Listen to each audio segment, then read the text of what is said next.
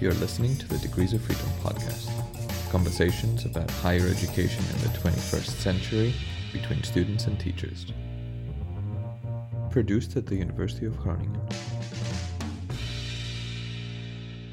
Hi everybody and welcome to the new episode of Degrees of Freedom. Today's episode is about open educational resources and FORT. I won't tell you now what FORT is, and we will hear more about that later. Next to me, there is Tassos Rampalis. Hi, Marcello. And our guests for the day are Flavio Azevedo, Assistant Professor of Political Psychology, and one of the co-founders of FORT, if I'm not mistaken. Hi there, everybody. And Martijn Blikmans from the Open Science team at the University Library. Yes, hello. Thank you very much for joining us today. And I guess the first question is, what really defines open educational resources, Martijn? And can you tell us a bit about the story of this?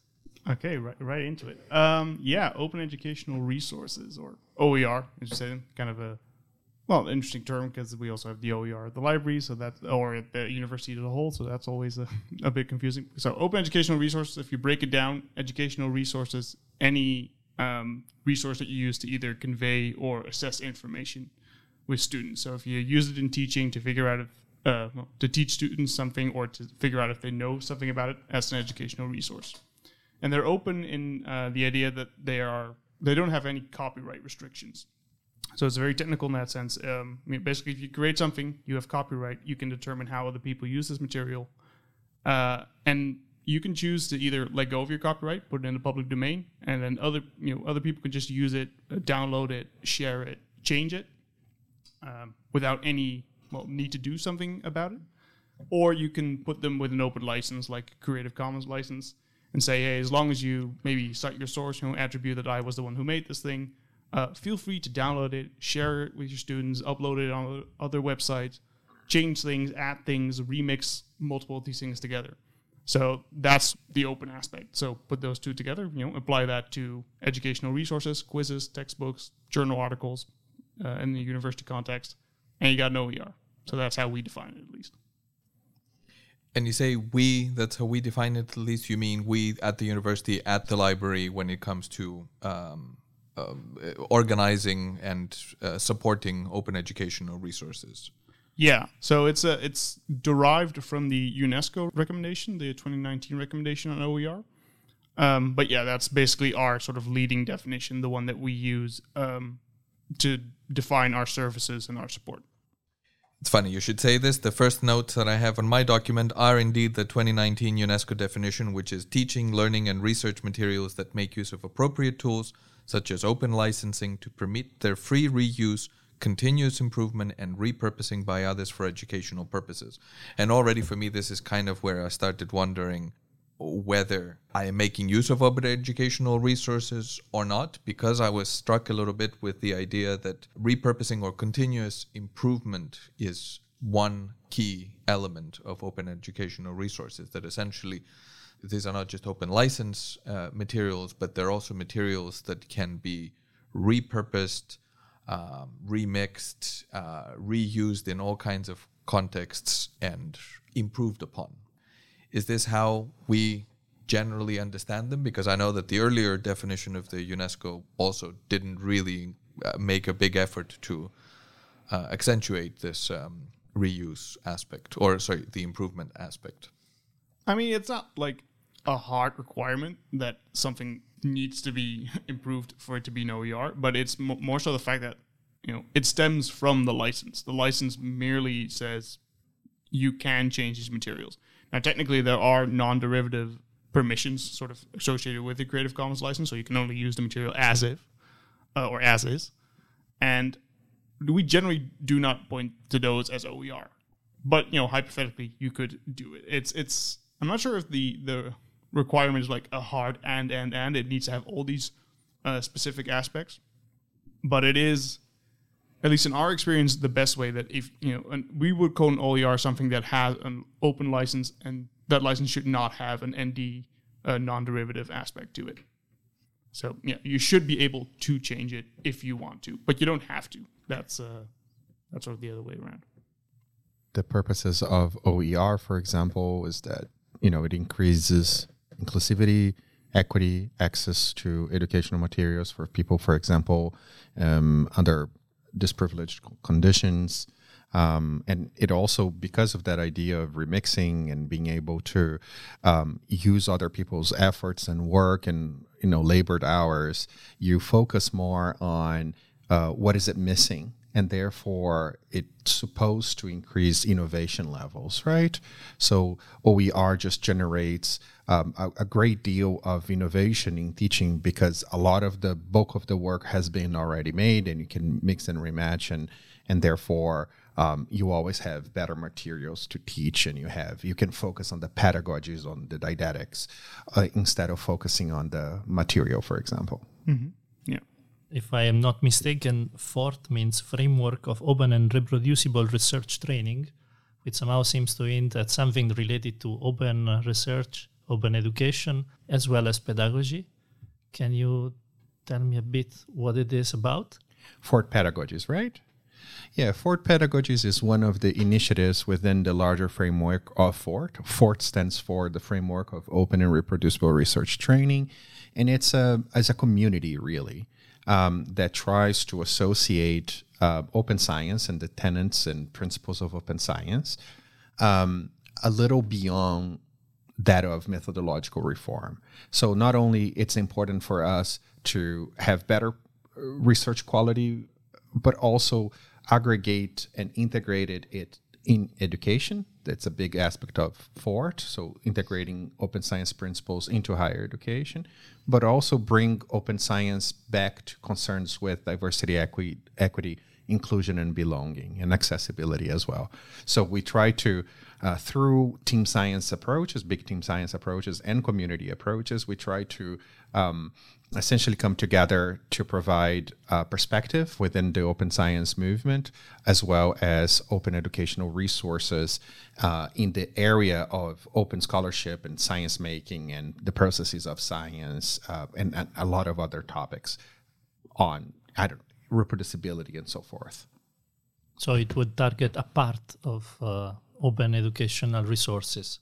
Yeah, it's specific to what we call open science movement or open scholarship movement, but our community is very broad, has over 1,000 folks there on a wide variety of disciplines, so we do cover quite a few topics. But I think the most important part is to bring that integration in open education, right? Coming in and saying open science needs to be taught in higher education so that folks not only learn the facts of science, but go a little beyond and learn a little bit about the processes by which we abide as a community so that we are training better consumers of science, if that makes sense.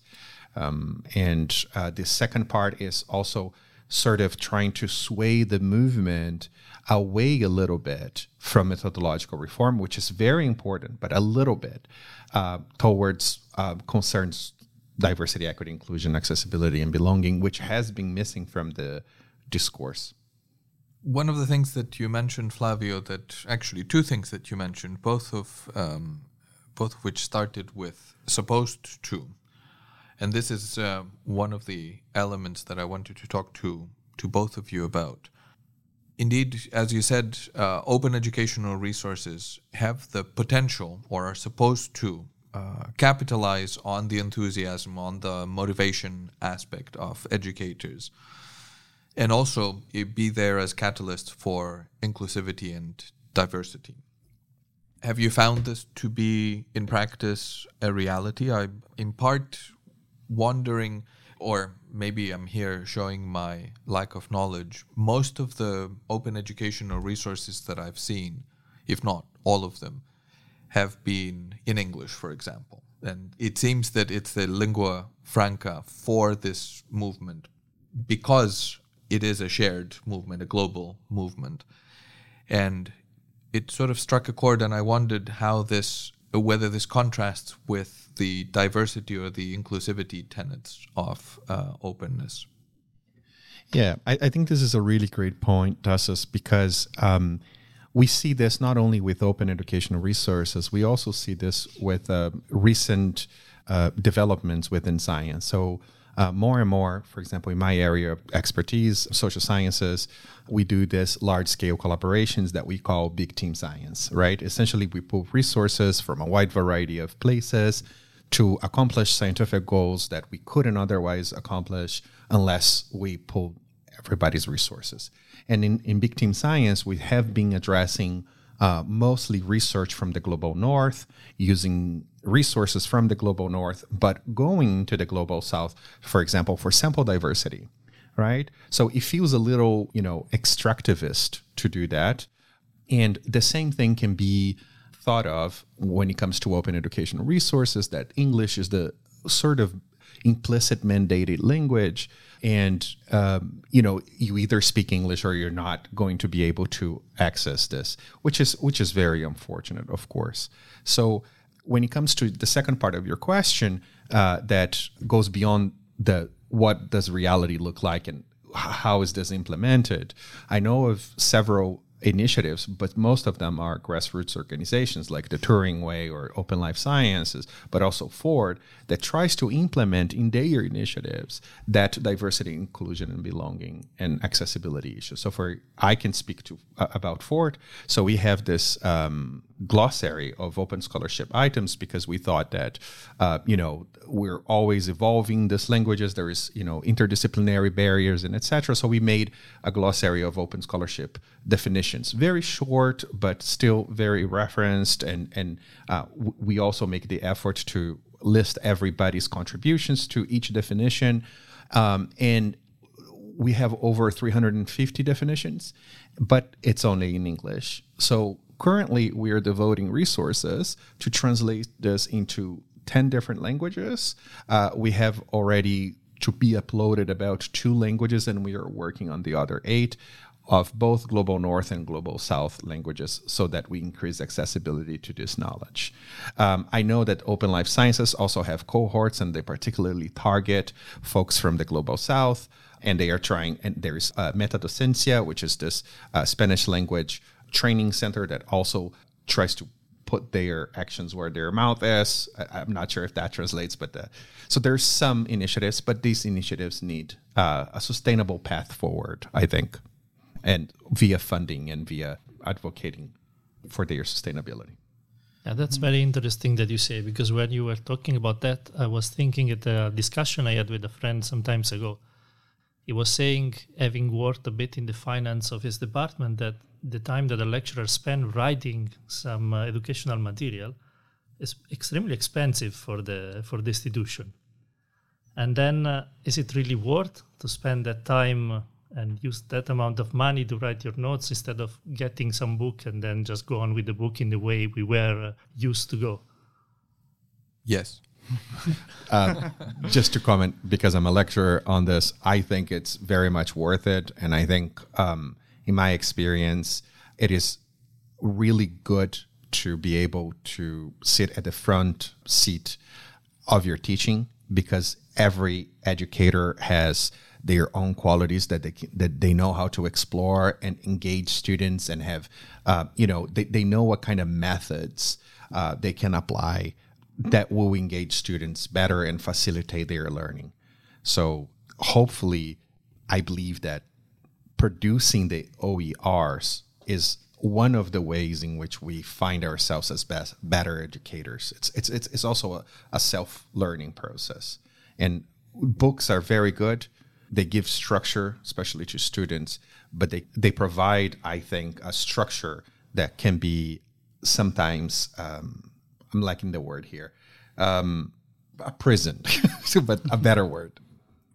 Yeah, they can fence you in, certainly. They are restrictive in the ways that they can be applied. Yeah.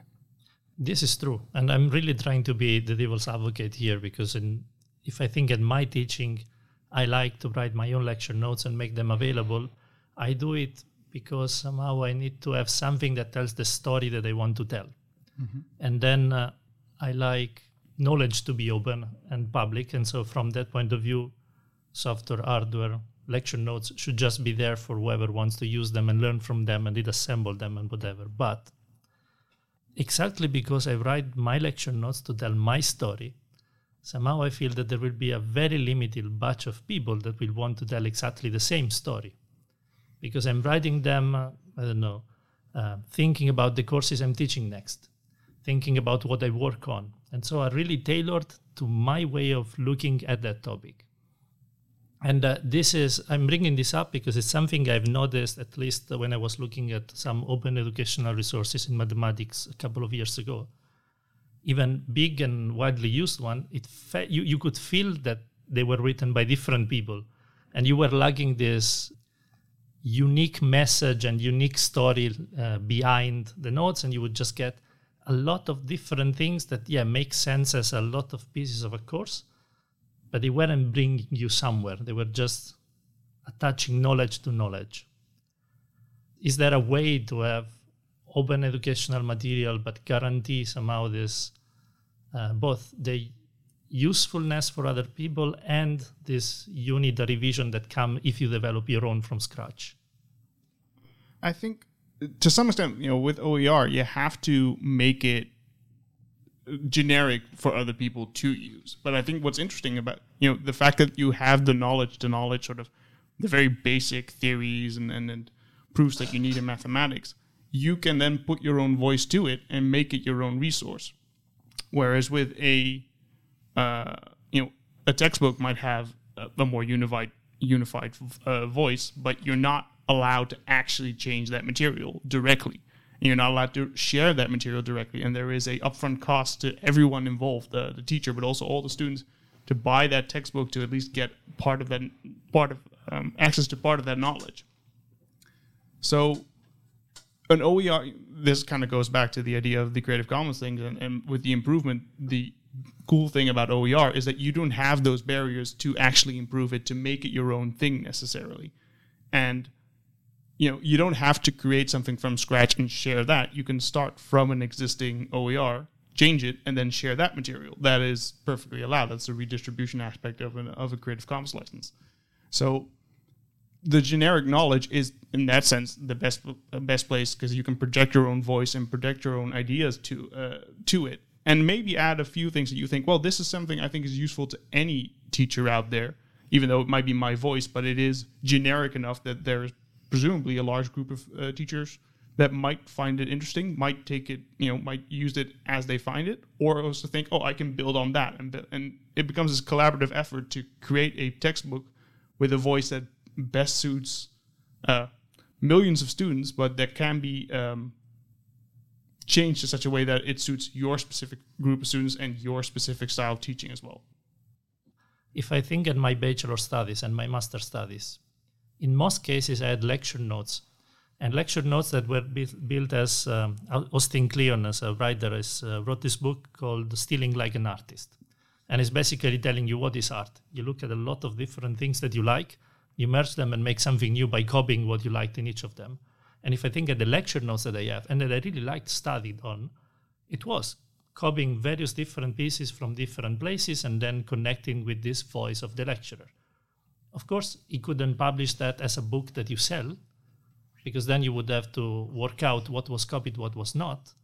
But still, it was distributed to all the students. It was publicly accessible on the website.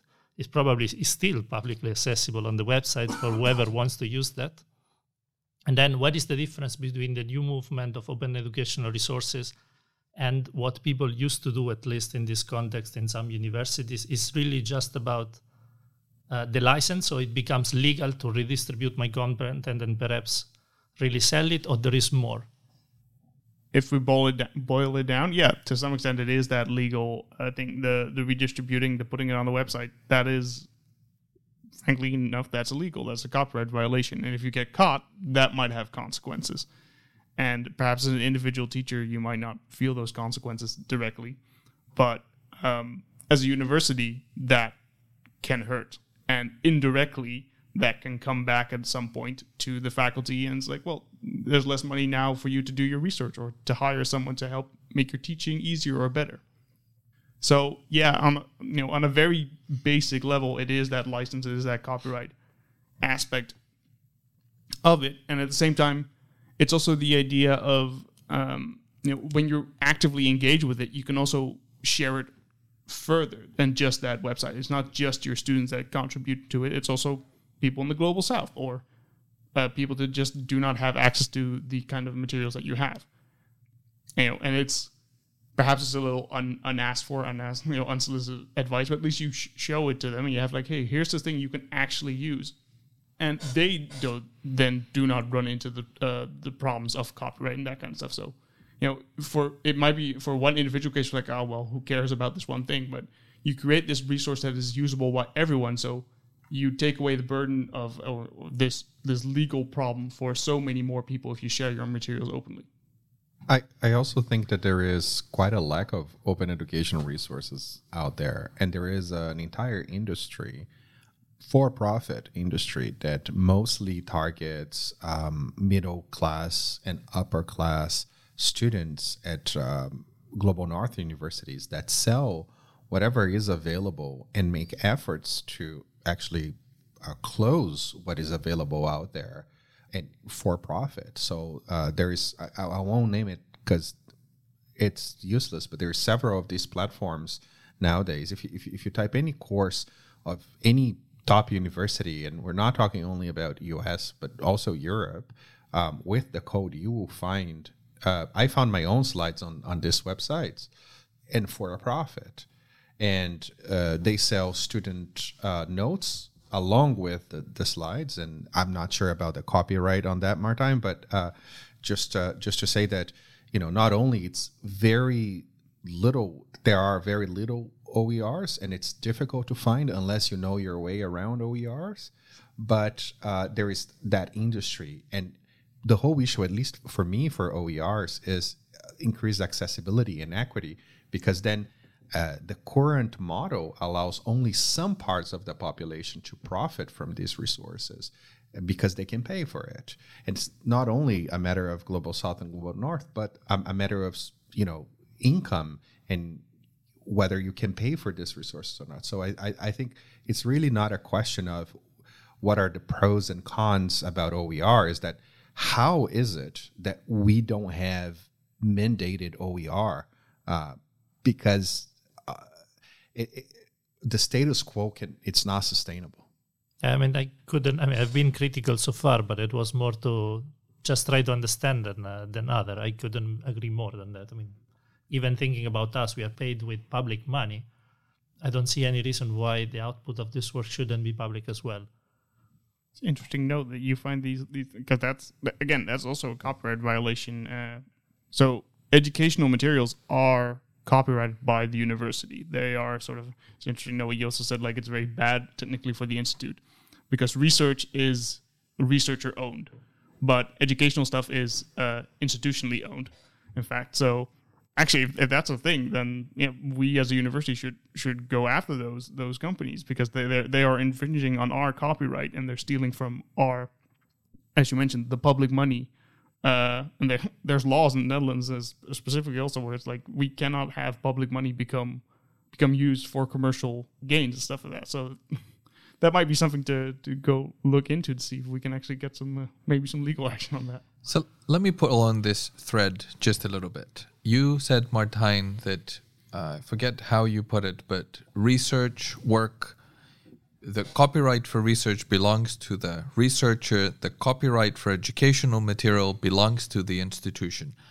Help me come to terms with this. Why is this the case? I'll be honest, I'm not 100% sure why this is the case. It might just be the idea that research still is more of a sort of individualistic sort of journey, and you're trying to, a lot of your reputation comes from your research work for a large part.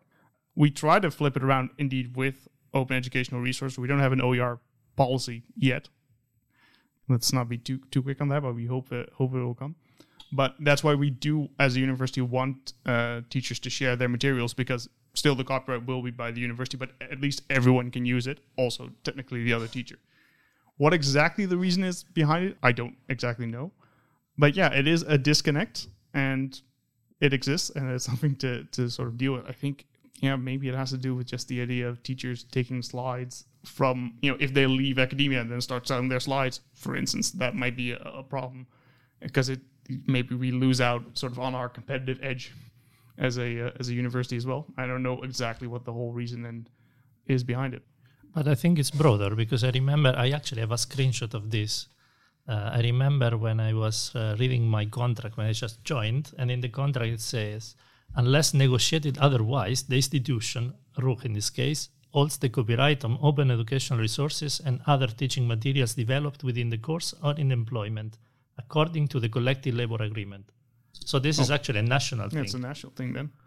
For open textbooks, we do tend to be more specific with that. Like there's a whole contract. If you go to the University of Groningen Press that we have at the library, if you want to publish a textbook via something like Pressbooks, a platform that we use, or I think also Open Monograph Press, at least in that workflow, I think as well, there is like discussion on copyright and license. Then there it is assumed that the author will still be the copyright holder. But yeah, it's interesting that for the general thing, apparently nationally, that's I learned things here as well. That's interesting as the expert here. I think it's interesting also to highlight the fact that research is researcher owned to a point, because as we publish papers, we actually put the copyright to journals, which profit quite a lot, as we know, to the detriment of accessibility of publicly funded research.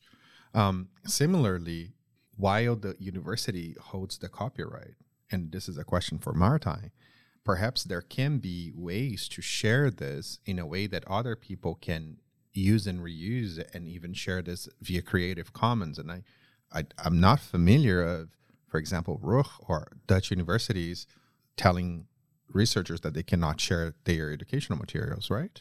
No, generally it's, again, we don't have a mandate or a policy specifically that you sort of have to. Delft University does have like an OER policy on that, and we are looking into, is there a place for a policy like that here at the RUG?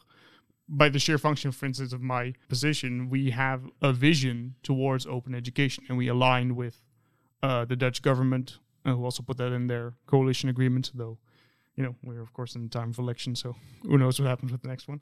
But so there is this vision, this idea that we do want to share materials.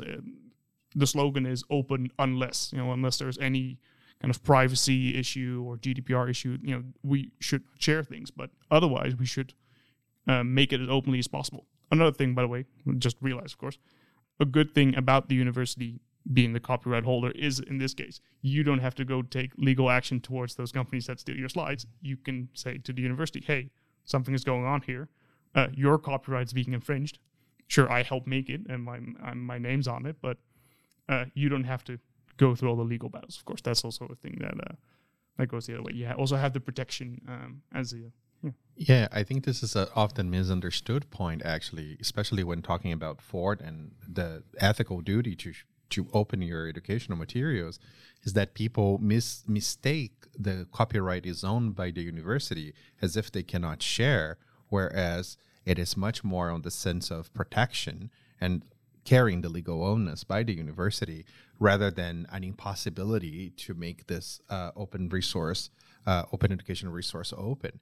And it is a question that I often face, even when presenting Ford and talking about our initiatives. People say, because people do take Ford's resources and they put on their own websites, for example, and there's, stories of this, but, we must press on. Changing culture takes time. And I think it's important that we do the right thing for the sake of the right thing.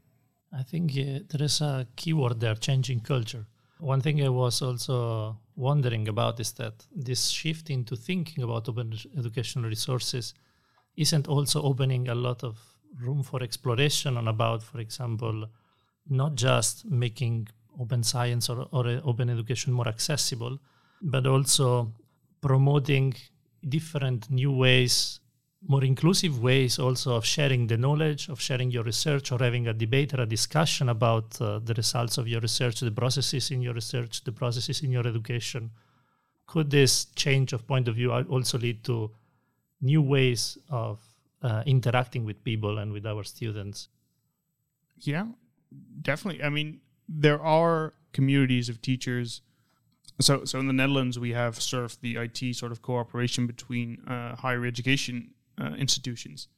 And they have this OER repository called EduSources. But they also have these communities where teachers from different courses or different universities or institutions can come together and share their materials openly. And then they collectively sort of have ownership about, hey, this is what we think is important. This is how we can also work together. And then, if someone in Groningen shares something, someone in Utrecht could say, hey, that's an interesting thing. I changed this because at my university we do it like this. And maybe that's interesting for you to know. So you can really change, by sharing indeed the materials, you show the process, you show the thinking, and you open up for critique and for criticism, but also for suggestions and feedback. And make education better as a whole, as a collective. But yeah, it requires the first people to take the step and share the things and to find the connection with other teachers who do that as well. And I'm sure that also counts for research. But couldn't agree more. I think you said everything about that. Yeah. Let me switch a little bit and ask you about your experiences with the different uses of open educational resources, or maybe as a source of inspiration. Martijn, you've been working in the library for a year and a half now in the open educational resources, and from what you told me on the way to the studio, it's been very busy. You work. There is a lot of work that relates to open educational resources within the University of Groningen. You've probably seen a lot of examples. You both have seen a lot of examples. From my point of view, and again, I guess Marcello is supposed to be the devil's advocate today, but I'll just share my experience as noting that for a lot of the kinds of courses that I'm interested in teaching, there just isn't a lot of good quality material out there. For some, there's really great material, or at least there's really great material to form starting points for the framework of a course. But certainly no good quality textbooks, let's say. No good quality extensive syllabi in order to create a new course. So what have your experiences been, and more specifically with a view to the quality of open educational resources? You also mentioned, Flavio, about sustainability, and I wonder whether you can comment on both of these one after the other. Flavio, maybe I can start with you. To start with the sustainability part, I would agree that there isn't too much high-quality resources out there.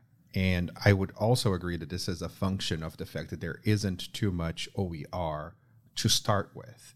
And there has been sort of a neoliberalization of educational institutions that even very profitable, even if, NGOs kind of ish in the US, universities have been profiting off their educational platforms, right? So, for example, the MIT initiative, they are one of the few that have most of its contents for free. But there's several other universities that charge for their courses, and et cetera, on an online basis. The same can be said about universities in other places, and that generates to a scarcity of good resources. It is also very difficult to find these resources. There's no platform that you can go at an international level to find resources that are broad, right? There is not one-stop shop that you can go. There is a website in the Netherlands for this, which is very nice.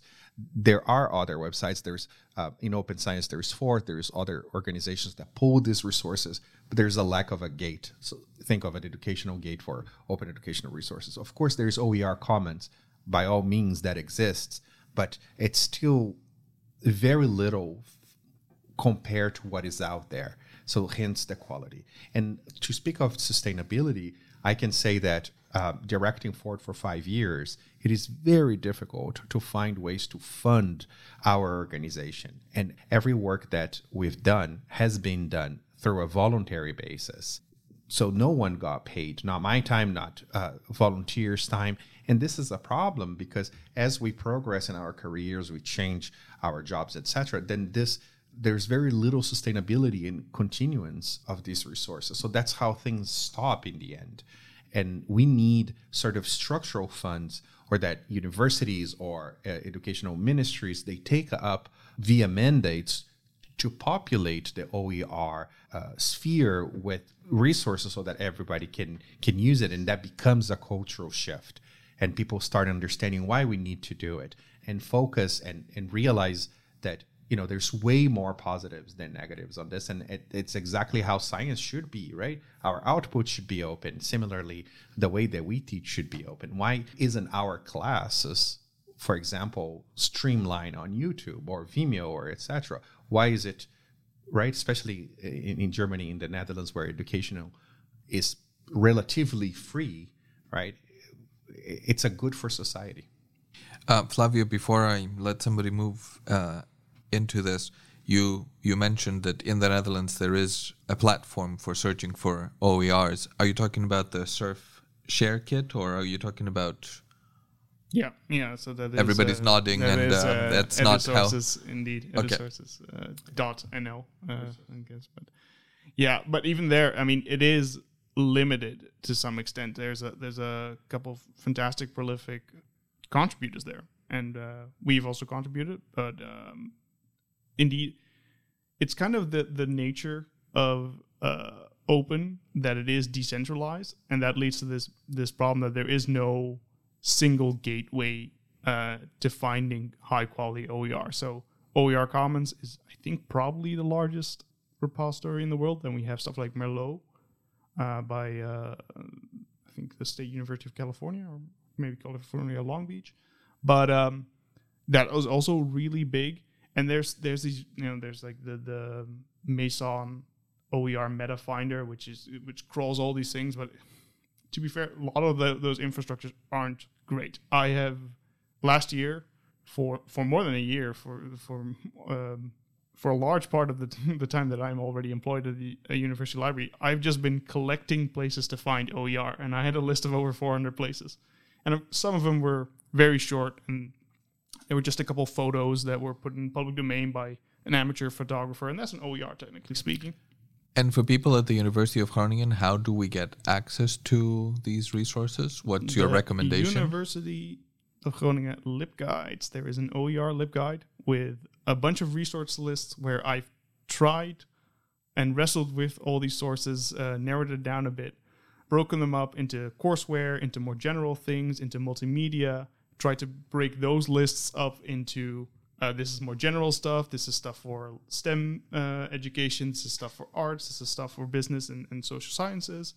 And within those lists, I've tried to say, this is the website I think these are easy to use. And then at the very bottom, there's a couple where it's just, I think they're open, but I'm not completely sure about the license. So anyone that's looking to find stuff, that's LibGuides, rug.libguides.nl/OER. We'll make sure that there's a link at the description of this podcast. Yes, too. And otherwise, rug.nl/library/OER for our support point. We also link to it there.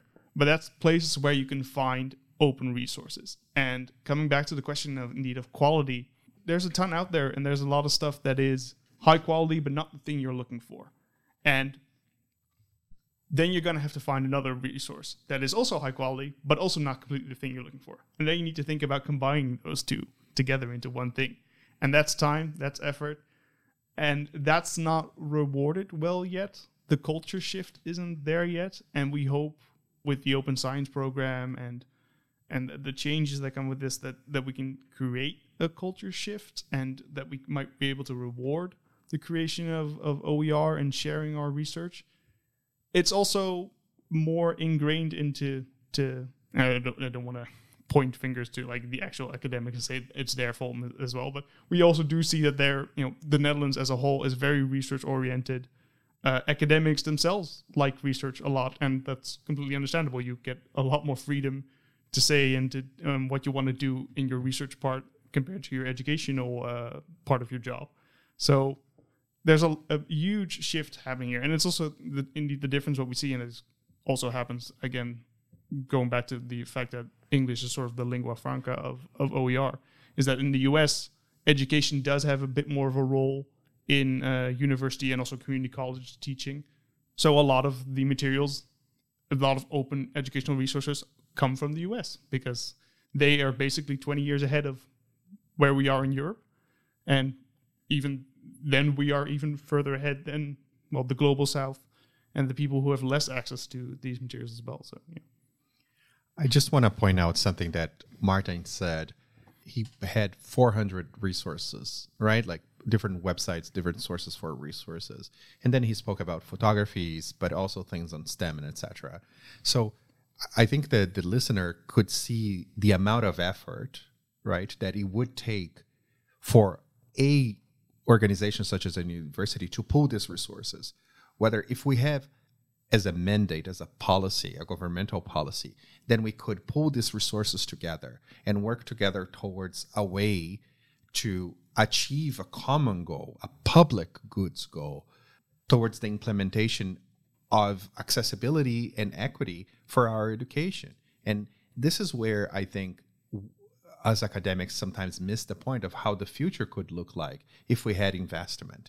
Imagine that education would be available. So the degree, we still need universities to obtain the degree. We still need universities for assessment. But if you want to learn, you shouldn't need a university subscription for that. In defense of the government, I never thought I'd say that. But you might be the first Dutch person to say that. But we do have the mandate, and there is money for it. So you have the National Plan Open Science, and we also have a education equivalent in NPOLS, and they have this domain. It's like going towards affordable digital resources, and open educational resources are part of that. I think, open education compared to open science is, I wouldn't say like an underdog, but it's lagging behind a little bit more of the research side. But they are working on it. So they're thinking about the Centers for Teaching and Learning. There are discussions, and we are, as the University of Groningen, we are also part of those discussions. We do talk about this. Indeed, the hope is that funding for these kind of things are going to exist, that there is going to be more space in the rewards and recognitions regulated almost on a national level for people that want to put in the effort to create high quality OER and that want to make teaching and education more accessible.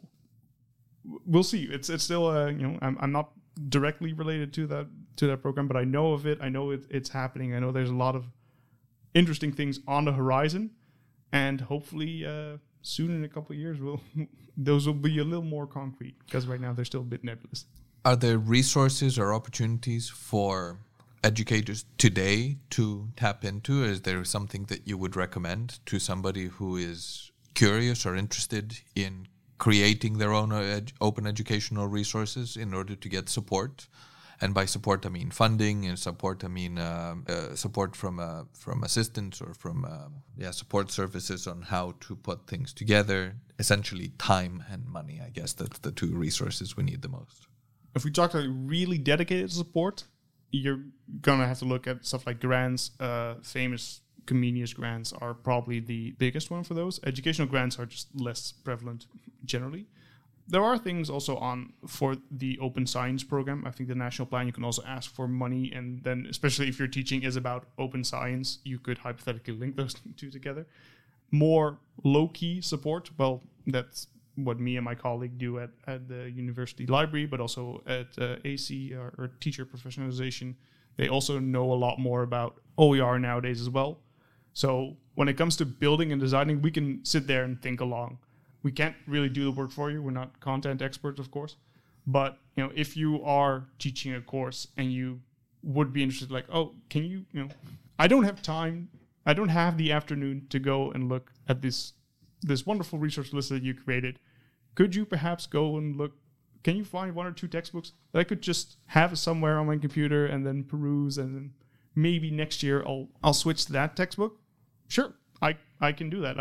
That's part of the service. That's part of the function that I have. I'm not just here as someone who says everyone should do OER. I'm also here to try and facilitate the movement and facilitate the change to open educational resources. So that exists. When it comes to the very concrete ones, we hope that stuff like the Impulse program, and maybe also the new versions of open science projects that are pending, coming, hoping.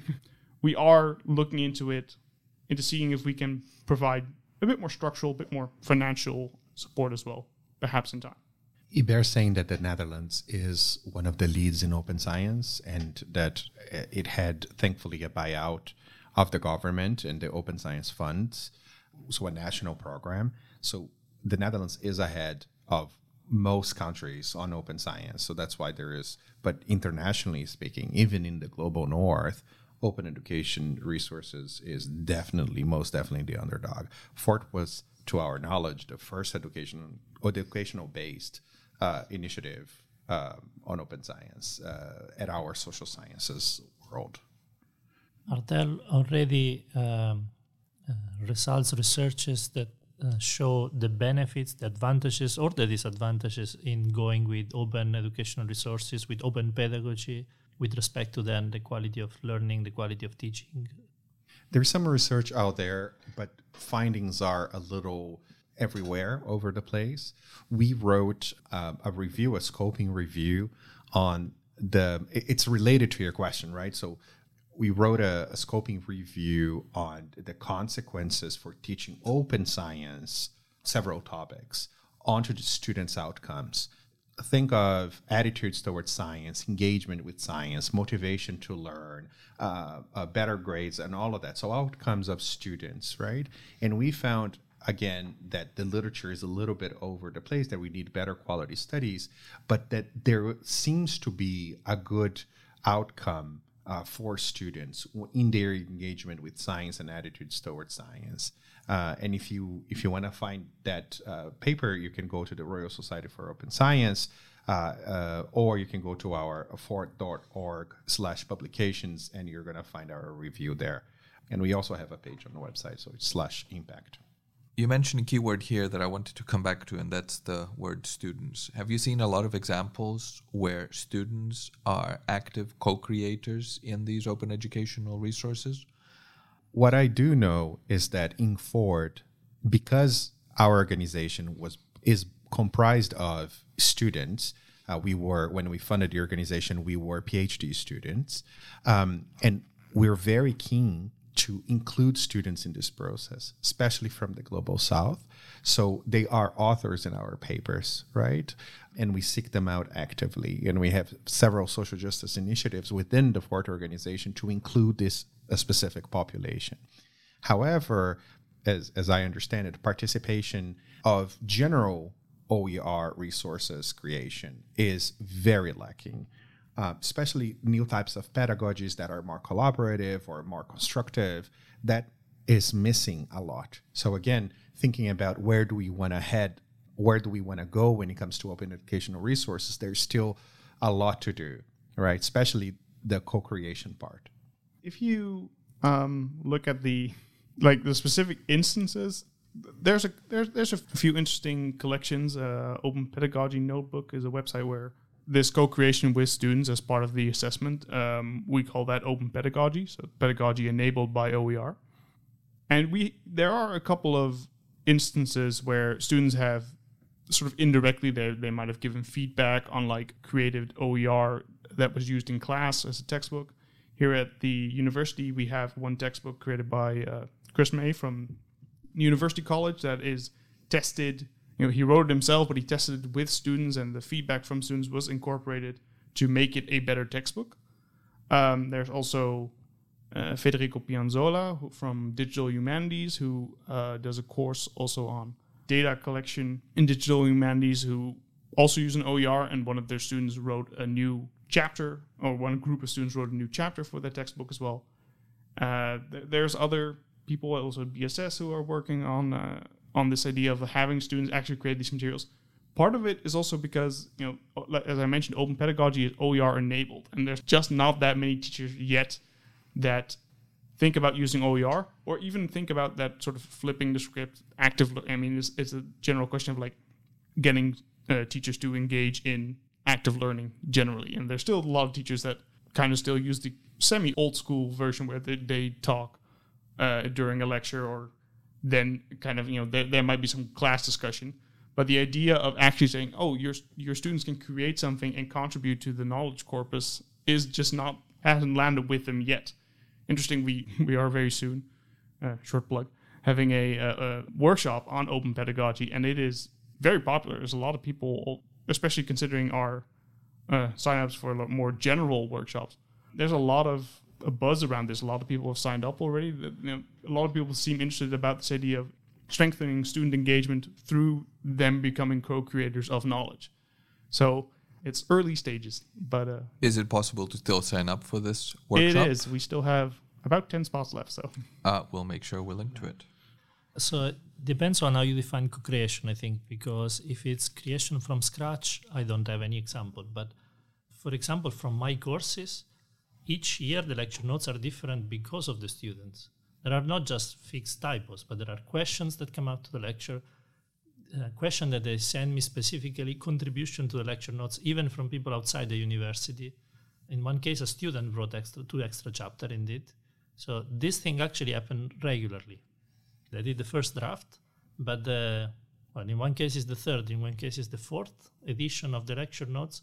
That's mostly coming from the students, from their feedback, from their direct messages, from their indirect messages during class, from direct content and discussions on perusal, let's say. So I think that type of contribution is actually, in my experience, extremely common once they have access to the notes themselves.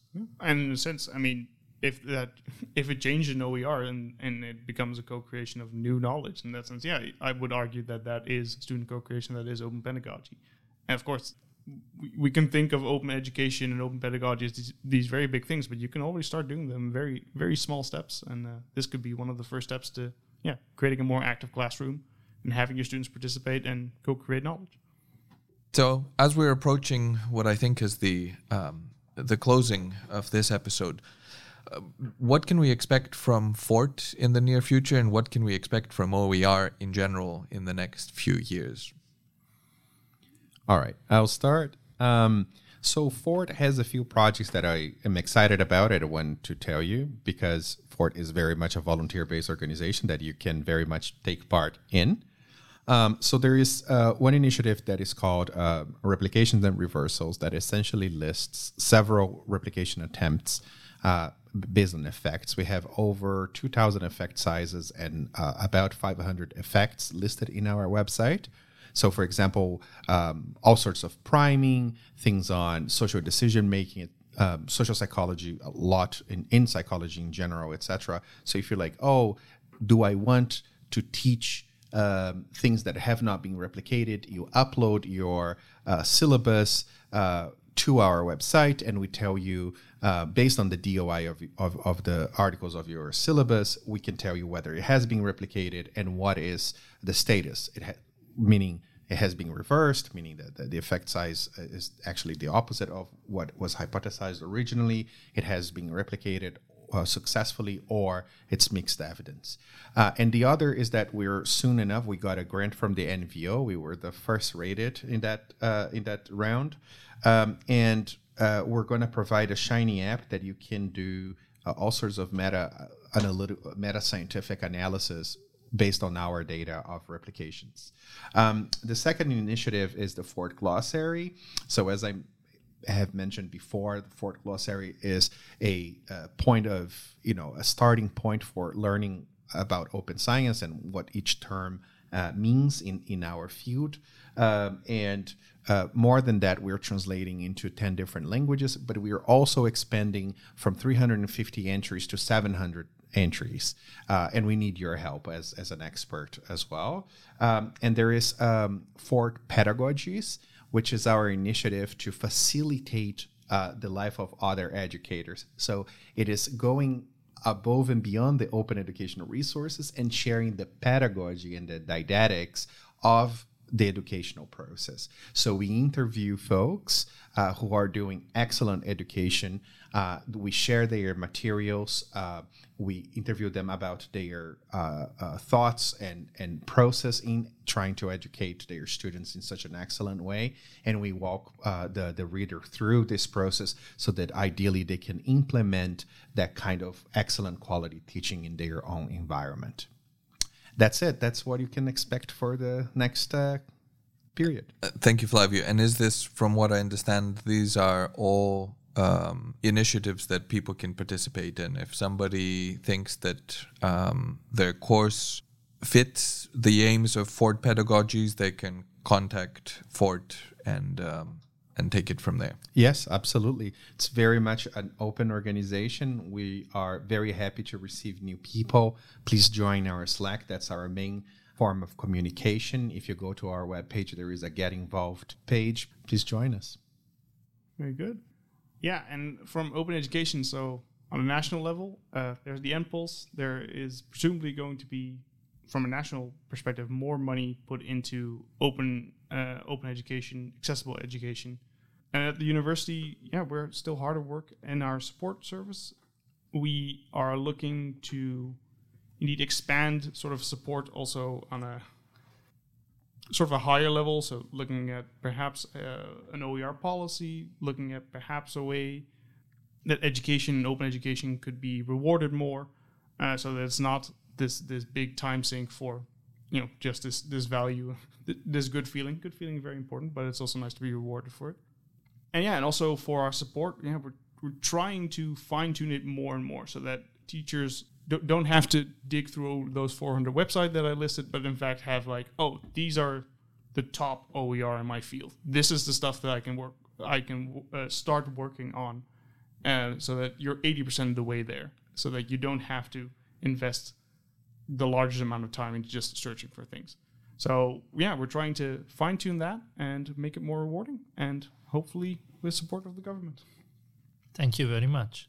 Yes, thank you. It's been really good to talk with both of you. I think it shed a lot of light on a topic that most of us are aware of, but not really intimately familiar with. And I think a lot of us are curious about it. A lot of us are interested in sharing the resources that we have come up with to a broader audience than the ones within our courses. And I hope this provides some inspiration to our listeners on opening their material, opening their didactics perhaps, and becoming more active members of some of these communities that were mentioned by you both. Yeah, indeed.